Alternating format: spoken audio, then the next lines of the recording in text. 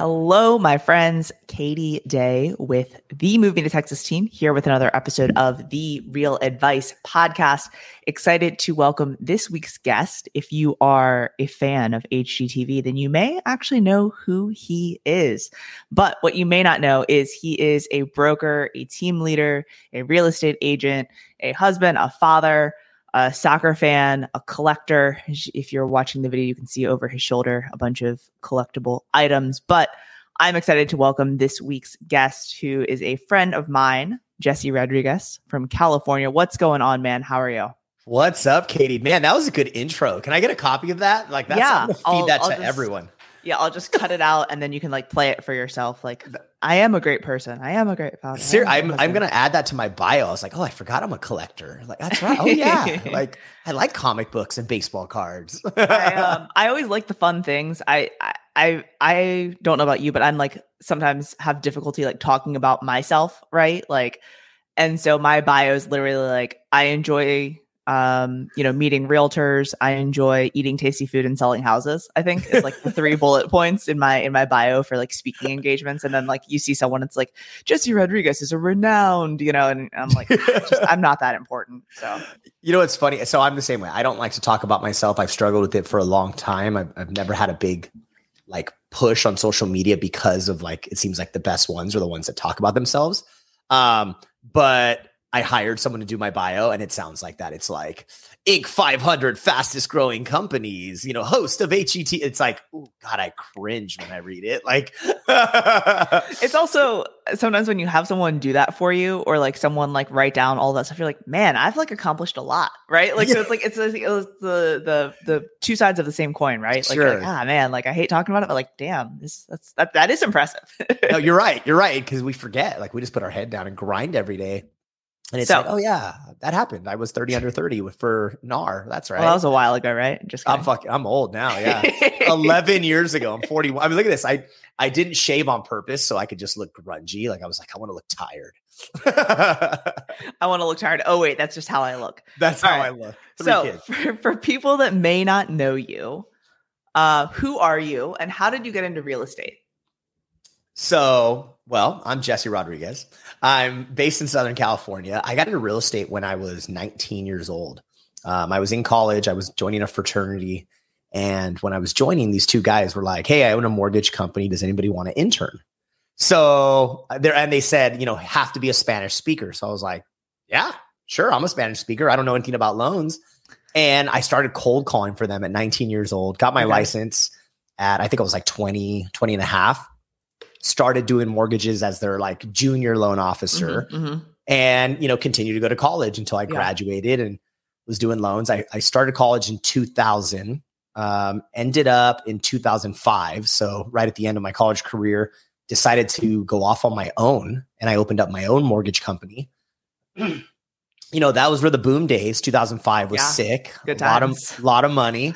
I was young. I was 23. And I was just, kind of crushing and having fun. Then the market crashed in 2007. So I started dating my wife, Tina, throughout college. We got married in 2007, bought a house in 2007, lost everything in 2007. Similar to a lot of people out there, right? Yeah. That if they've been in the industry long enough. So we lost our house to the bank, back to a foreclosure, a short sale, moved in with her mom and dad. Car got repossessed, straight bottom, dropped out, young, thought I was on top of the world, didn't have enough money saved, had some money saved, but I ran through it. When the banks started imploding and going under, I was like, oh, that's no big deal. We'll move these files to another bank and then the next one. Right.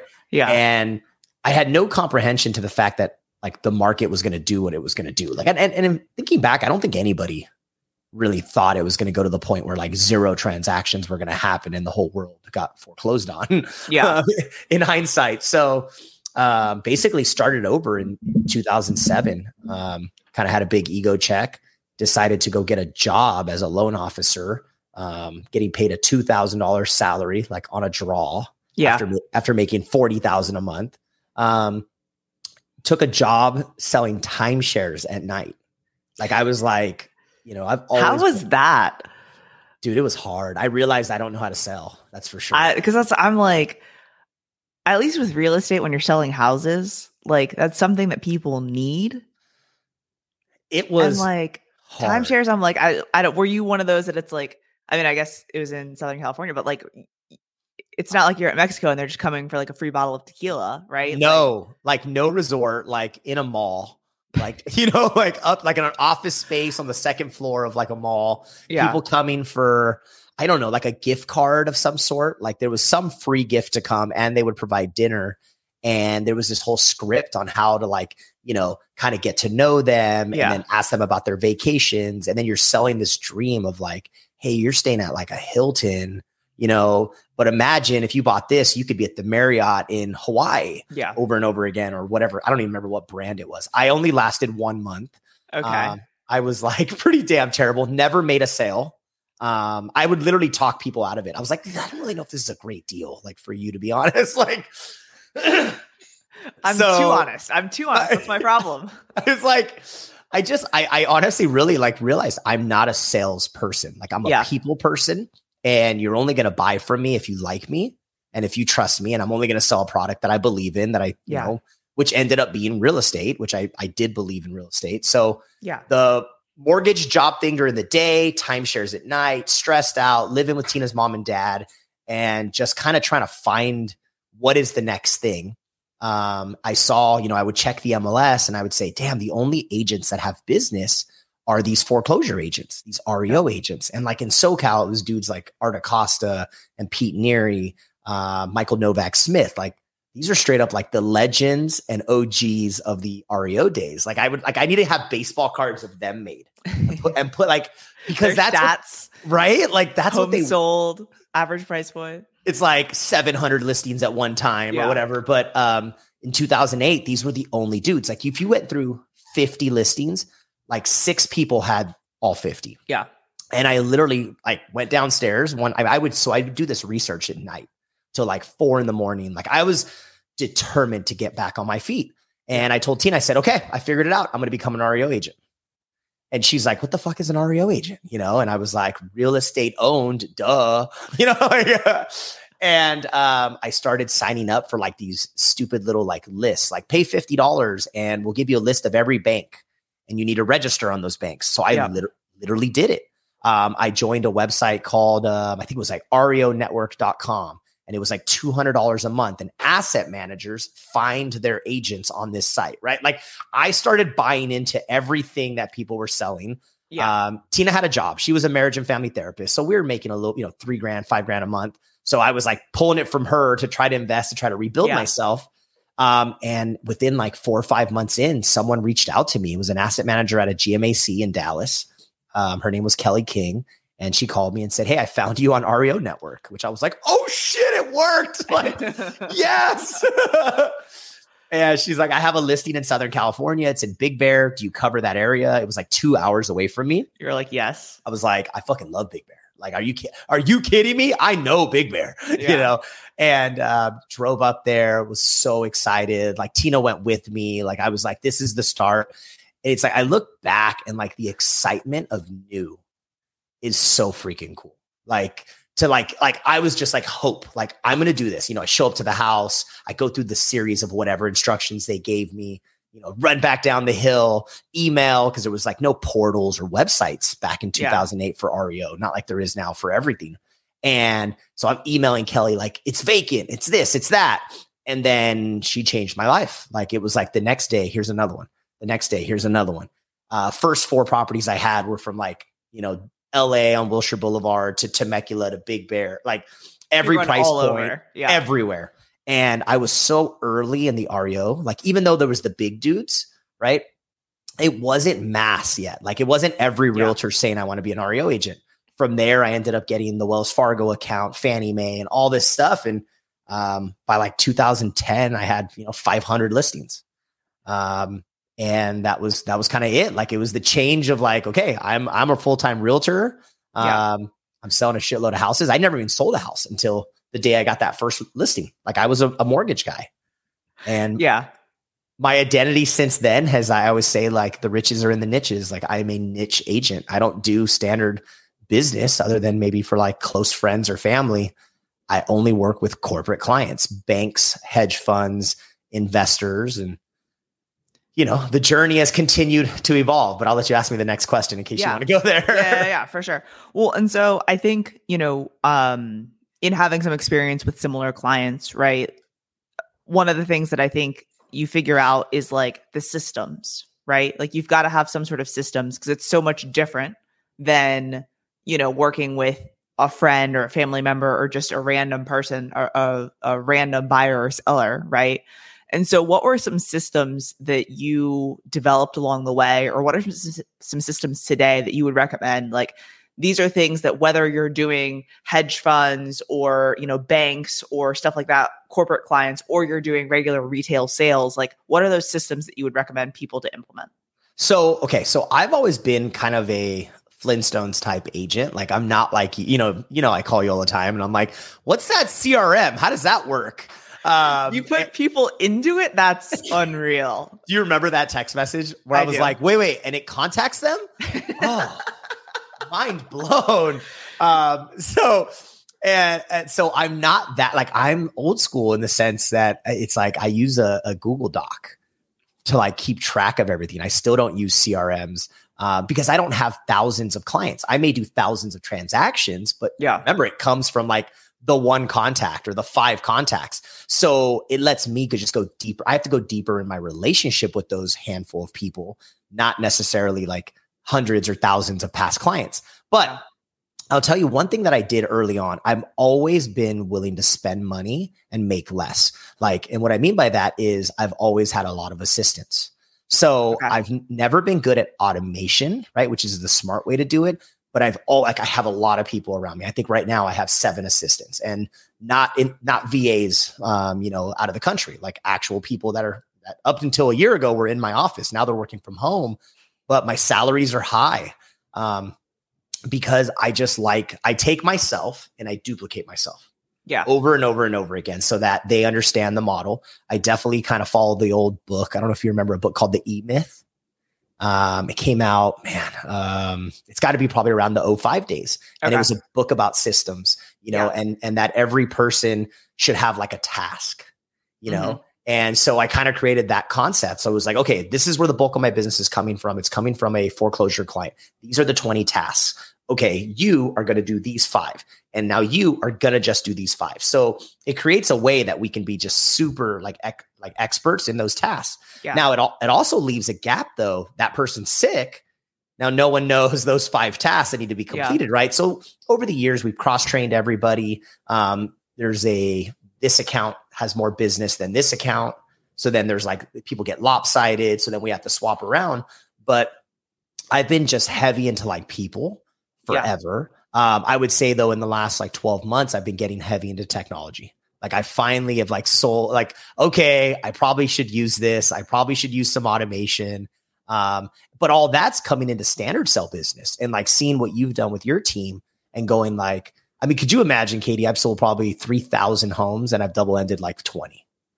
Like I've never called a buyer back. It was not my model. My model was to only work with sellers. Oh, that like hurts my heart.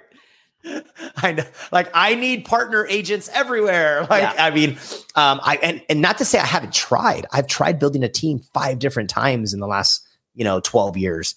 It just because I'm so focused on corporate clients, I'm not good at that side of it. Right. So I've always just been like, hey, I'll pass my leads to whoever, pay me a referral fee if you can, please. Like even the idea of tracking that seemed like, I don't want to track that. Yeah. But now I'm like, okay, this is crazy. How many thousands of transactions that I could have made, 20, 30% referral fee on did I not capitalize? Could have went into a database. Like it could just recycle forever. Yeah. While realtors are struggling to find 10 deals a year, I think I've closed 170 this year already. It's so, yeah, I don't know if I answered that question, but I think people are a system, right? People, and I'm sure your team has lots of different things that they do in their daily basis, right? And things in their daily tasks and stuff like that they're using specific things. So while you may not personally be using them, right, like they are being used in your business. I know that, I know that, right? 100%. From even talking to some of your team members. So you said that you've tried, doing the team thing multiple times and it hasn't worked out. What do you think's like maybe one or two of the biggest mistakes? Like, and with that being said, like Jessie has a brokerage, right? And has a team in that. It's just not a team in the traditional sense of like, they're reporting to him every day kind of thing, right? You have a great group, right? And have camaraderie and all that, right? But like the traditional team of like Jessie Rodriguez and co, right? Like, what are some mistakes that you would caution people against if they were starting their own team today? So I think like I took taking a team very serious, and that's why I never really did it. Like I feel like if I was going to become a team leader, there is a lot of accountability to me. There's a lot of requirements that I need to do to be a real team leader. Like you see people pop up in teams all the time. And they don't, right? And there's no value to the teammates. They're not providing, let's say, systems or leads or just support, community, right? It doesn't even have to be leads. Like it could just be culture. And so as I was building Cal American Homes back in 2007, so I had 4 buyer's agents once the REO started really picking up. And what it was is I didn't want to have to manage to the point where, it's like everybody had to always come to me. So I created the hybrid model. Like I was like, hey, look, on your own personal business, you're on 80-20. If I give you a lead, it's 50-50. If you do an open house on one of my listings, I don't want to have to track that. You can have that as your own lead. Like I literally was like, the only lead you get from me is if it's a sign call, I put it into Boomtown, I dish it out to you. Like I'll know that that's a lead, right? That was the extent of my whole team. Like, but really what happened was as I started growing, like, so the culture was always there. Like I was in the office every day. And the one thing about being a top producer, if you're doing a lot of activity, a lot of transactions, you're leading from the front, right? Like I'm a general that's on the front line. So there was this energy that I was always giving out that people wanted to be around, even though I was like, I've never done a scripts training. I've never done but I did do a scripts training. It just wasn't called a scripts training. It was us eating lunch at the center table and somebody saying, man, I had this scenario. And I'm like, well, did you ask this, this, and this? Well, no. Well, why not? You got to take them through the journey. Like, blah, blah, blah. What's their motivation? And then people are like, oh, dude, thanks, Jessie. That was awesome. And next time I talked to him, I did that. And I was like, maybe I can be a leader to people. Yeah. So as Cal American, I said, you know what? I want to grow this and start recruiting agents around our environment, like hanging out. Like I was always like when the market was tough and brokers couldn't afford to do Christmas parties. Well, I was selling hundreds of deals. So I was like, we're throwing Christmas parties. We're having award banquets and we're going to do lunch every single week, once a week on Wednesdays. And I've been doing that for 10 years now. Right. Or not every week, but pretty damn often, that's for sure. And so like I've always built around this idea of just culture. So if I was going to be a true team leader, like today, like if I was said, okay, I have hundreds of listings, I want to be a team leader, then I feel that stress. And I struggle with the idea of like, how do I create value? Because, I'm licensed in a bunch of states, which Katie. So for the audience, we're in California, Nevada, Colorado, and Texas. And we have leads essentially, right? Because we have houses. So there's probably some calls, but I'm not building a team anywhere because I'm like, how do I give my culture? I don't know if I can because you're not around me every day.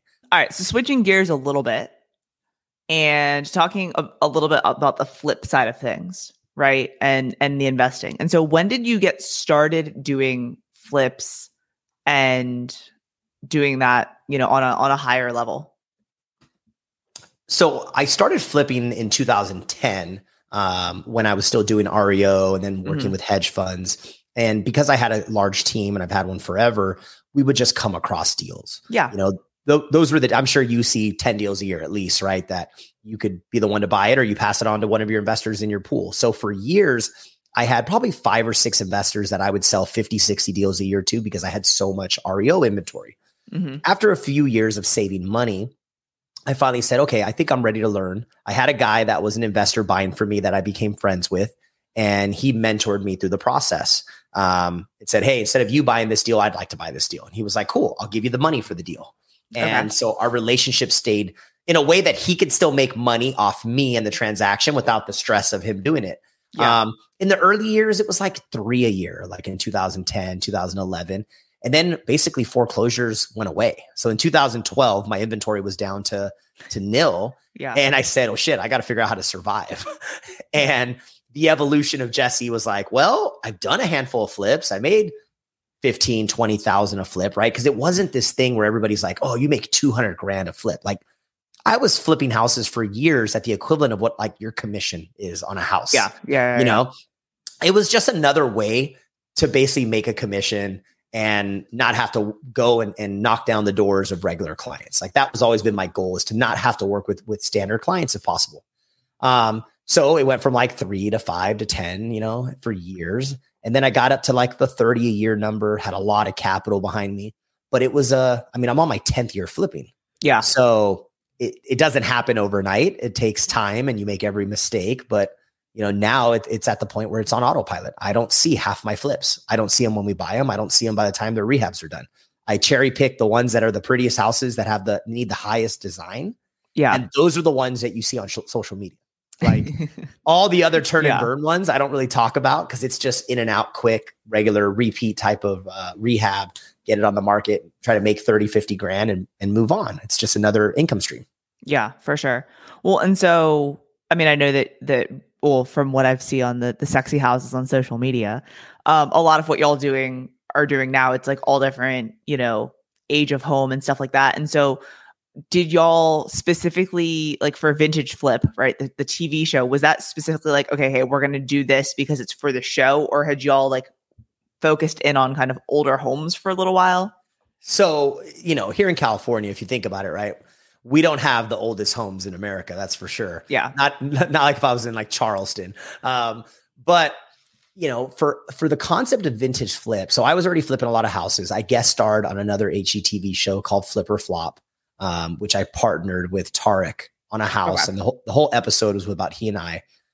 He and I were partners for years. We owned a bunch of rental properties together. We were buddies. So I guest starred on that show. The producers were like, hey, that was a fun episode. And it was a vintage home. Okay. So they're like, is this your specialty? And I was like, it's not my specialty, but I definitely have a love for historic houses. Like Tina and I, we live in a 1908 Craftsman home that we restored. So like we love old houses.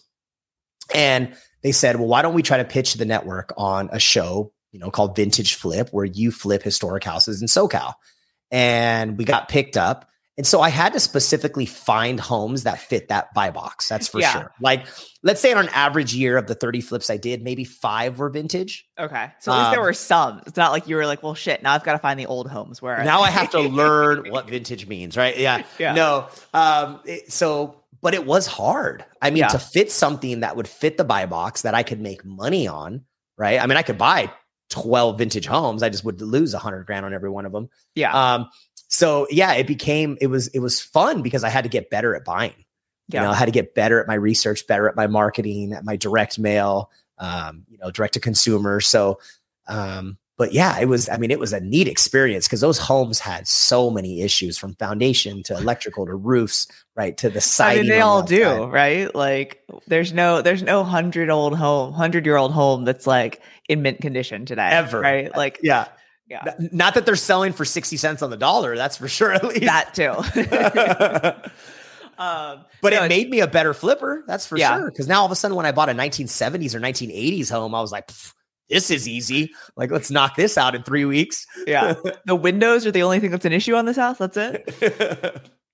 Yeah. That's interesting. So I find, and I ask this a lot to people that are active investors or, you know, do a lot, because I feel like a lot of investors, and I should use air quotes, investors, right, will call agents and they will, you know, tell them like, well, I want to go see this property, but I'll only work with you if you bring me a property, or only work with you on this deal, you know, or they'll call and ask for like comps, right? Like, I feel like that happens a lot. And it's like always new agents, right? Like I don't get those calls, at least anymore, right? But like, it's the new agent that you're like, all right, yeah, I'm gonna go give Jessie all these comps, and like I'm comping a property over and over again, and then it's like you never buy anything, right?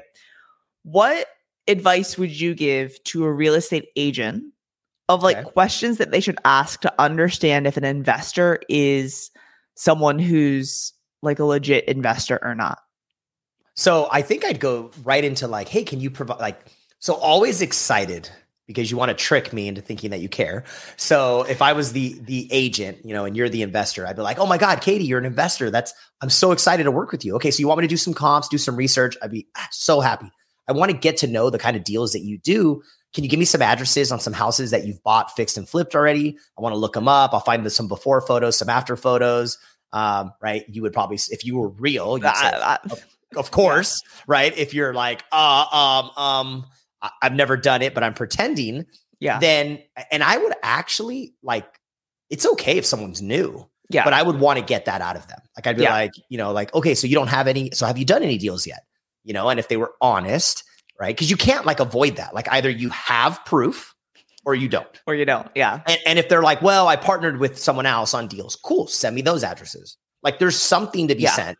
And then, so let's assume they do have it, right? Well, I've only done 2. Here they are.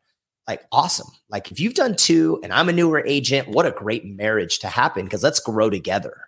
And I think so why I've been a niche agent for so long, why you've been a niche agent in the past, is that we understand we don't get paid a ton of money for the volume that we get. And I think what kills me when an agent wants to work with me as an investor and they're like, well, I want the relist at 6.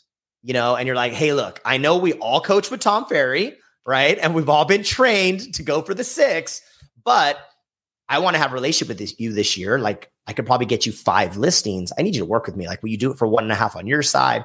The market's super hot right now. Let's go 2 on the buy side, because I need that extra 1.5 in my pocket to help make that deal make sense. Right.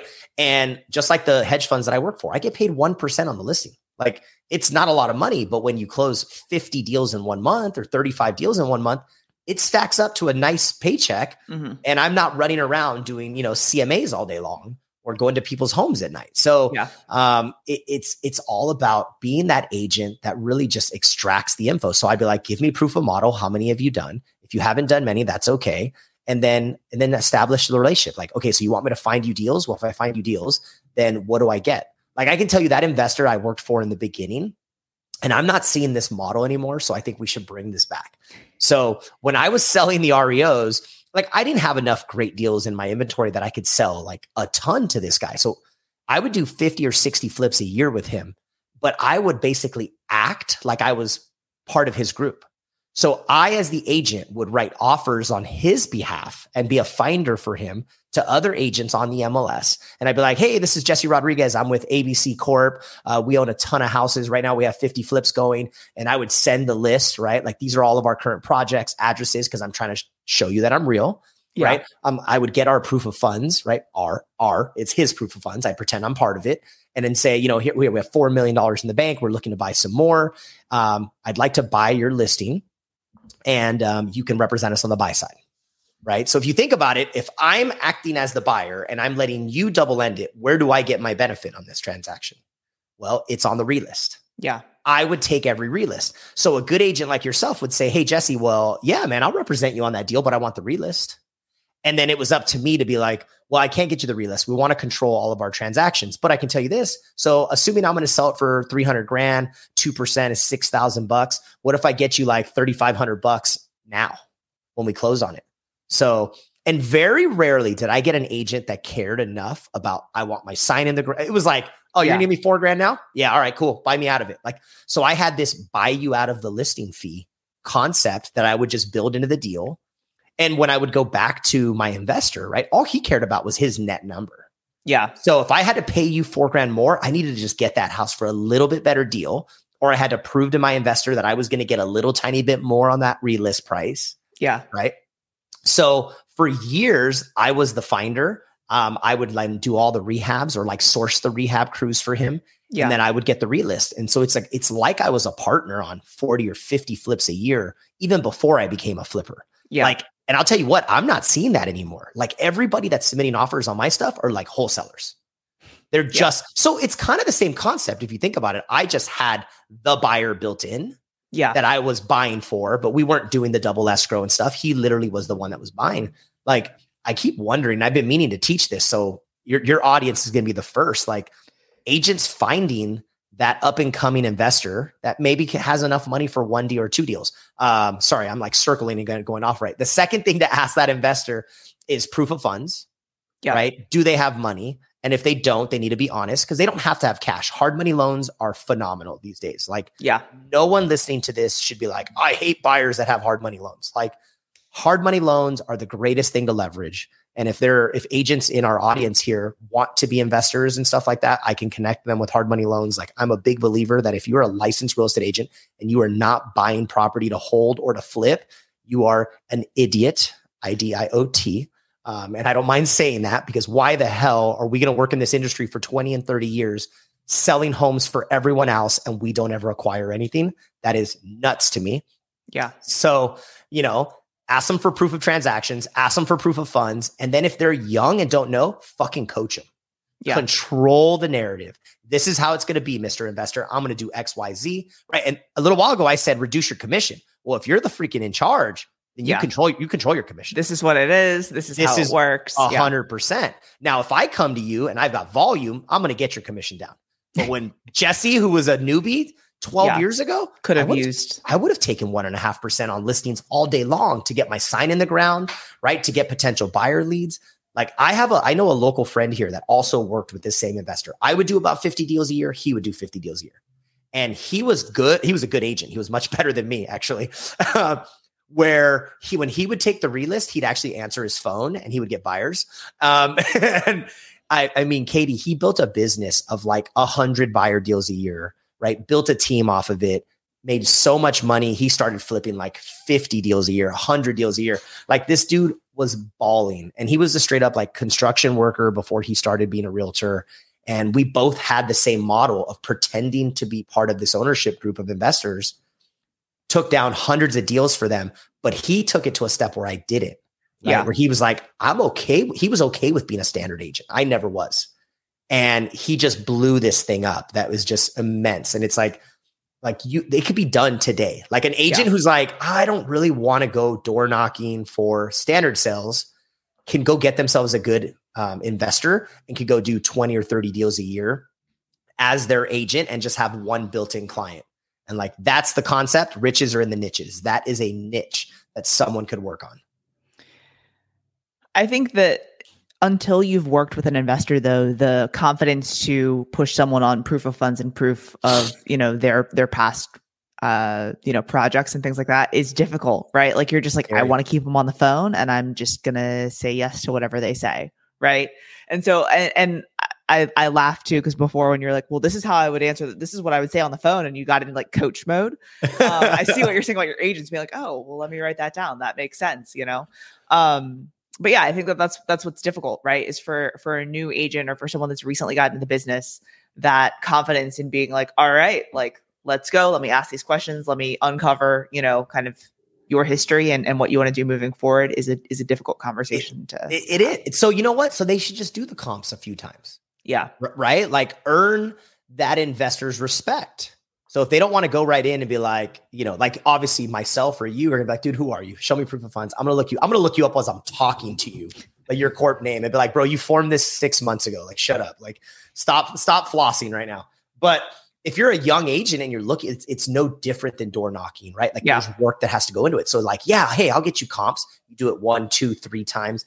Then you get to come back and say, hey, I've put in work. I deserve you to now show me some proof. Or you actually get them a lead, and that you're like, hey, now I need proof of funds. And then I don't actually have it because let me get that together. Never them again. Like, let me get my PDF editor put together so I can send you some. But so, I mean, it's like, man, you probably have to, if I would like, as an agent, I would call my title company and I'd say, hey, can I get a copy of closed cash buyers or private money buyers that have closed in the last 90 days, send it to me in an Excel format. And then I would sort by name and see if I could find like, hey, ABC Inc. Corp has bought 10 in the last 90 days. Wow, who is this? And then start targeting. Like, that's one way to find out who a legit person is. Now, I would be careful and just do some research to make sure they're not a buy and hold buyer. Because in your market, there's a ton of buy and hold buyers. which is not necessarily a bad thing because some of the small buy and holds, they want finders. Yeah. But I would stick to flippers. I love flippers. Like, I just think, flippers I don't know, they're just more creative. I work with buy and hold funds like you do, and it's kind of, they have one little box and it's got to fit right in that box or they don't deviate. Like me as a flipper, I might be like, well, that deal's a little tight, but hey, if I do an addition, I can squeeze some forced equity out of that. Like, okay, Katie, like, I'm let's interested. do it. Let's go.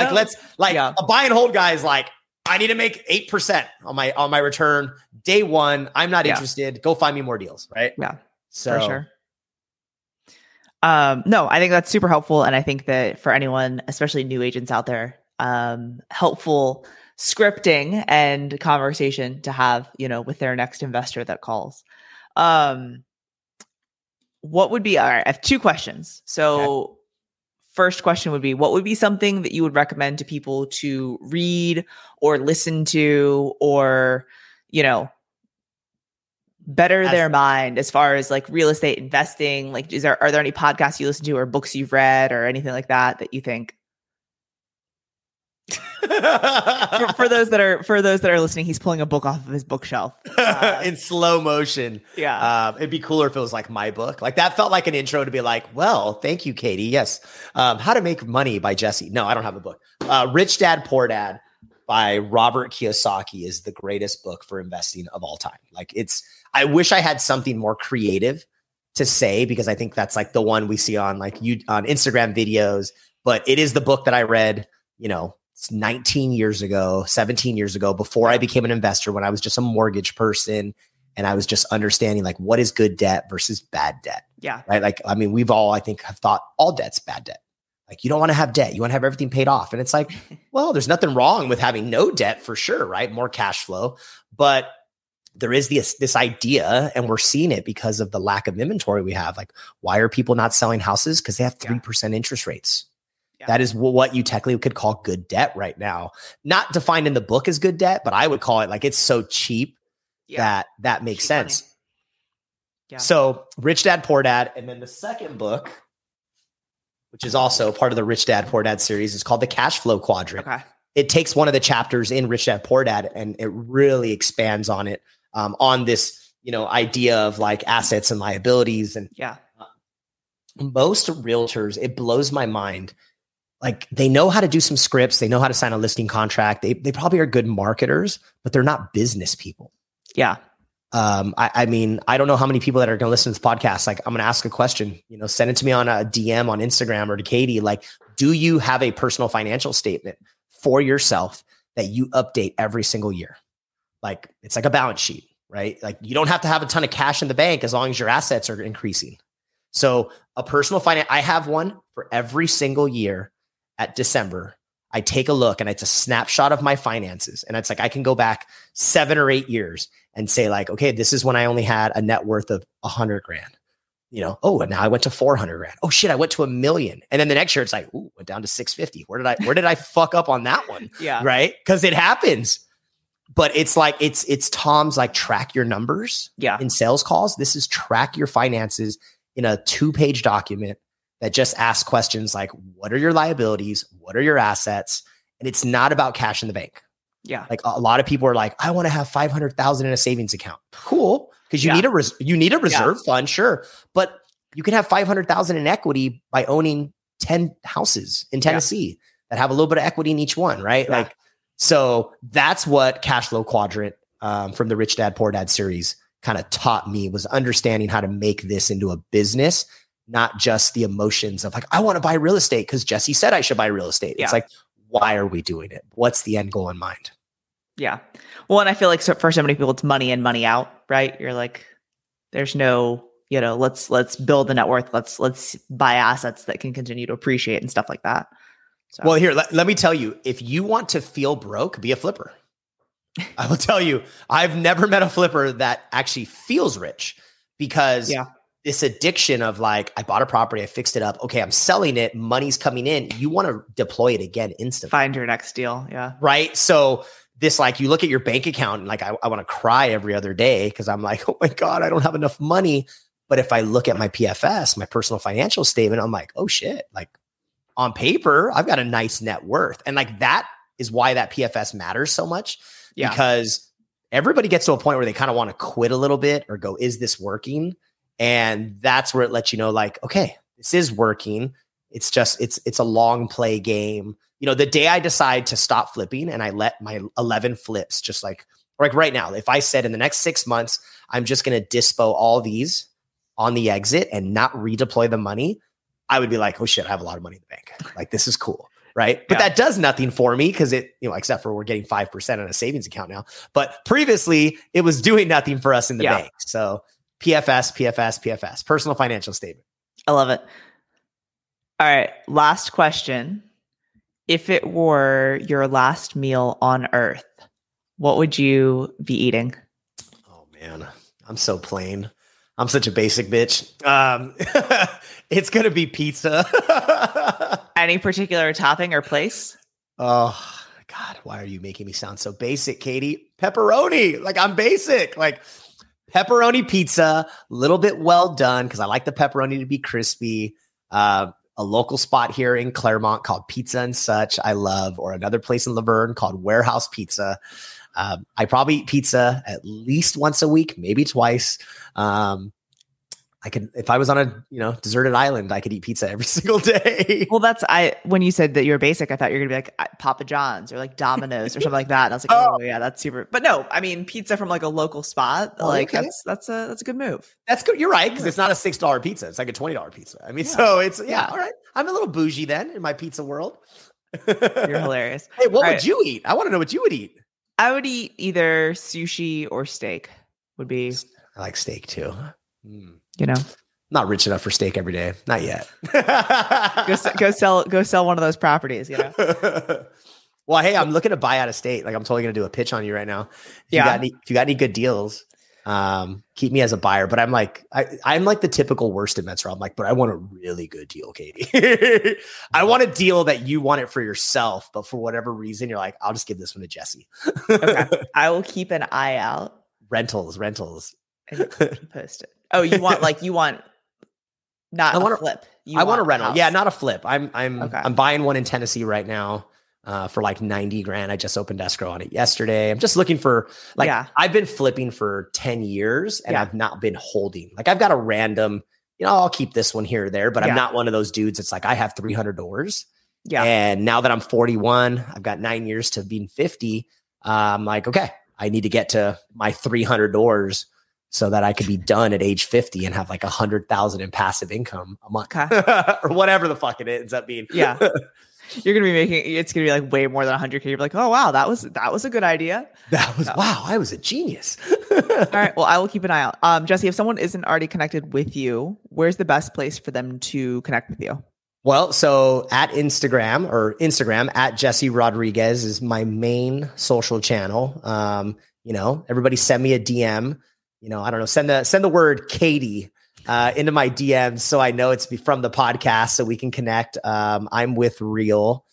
This is officially the first time I've ever said it, Katie. So you didn't even ask for me to say it and I said it. So to all the Real family out there, reach out to me. I've been a secret agent for the last few months. Nobody's known. And yeah, I just send me a DM. Let's start connecting. I am an investor. I'm looking to buy out of state. If there's any deals, I would love to just be in your network, in your world. And I have tons of other investors in my world that I can connect you with. So I can help everybody make some money. Love it. Awesome, man. Well, I appreciate you. I appreciate you. Thanks for having me. I feel like this is we should just do a show together. You know, I'm in. We just talk shit for, like 30, 40 minutes. I love it. You're organized. I'm not. I talk a lot. It's perfect. All right, man. I appreciate you. Thank you, Katie. It was so fun. Thanks for having me. You're the best. Anything you need, I'm always here.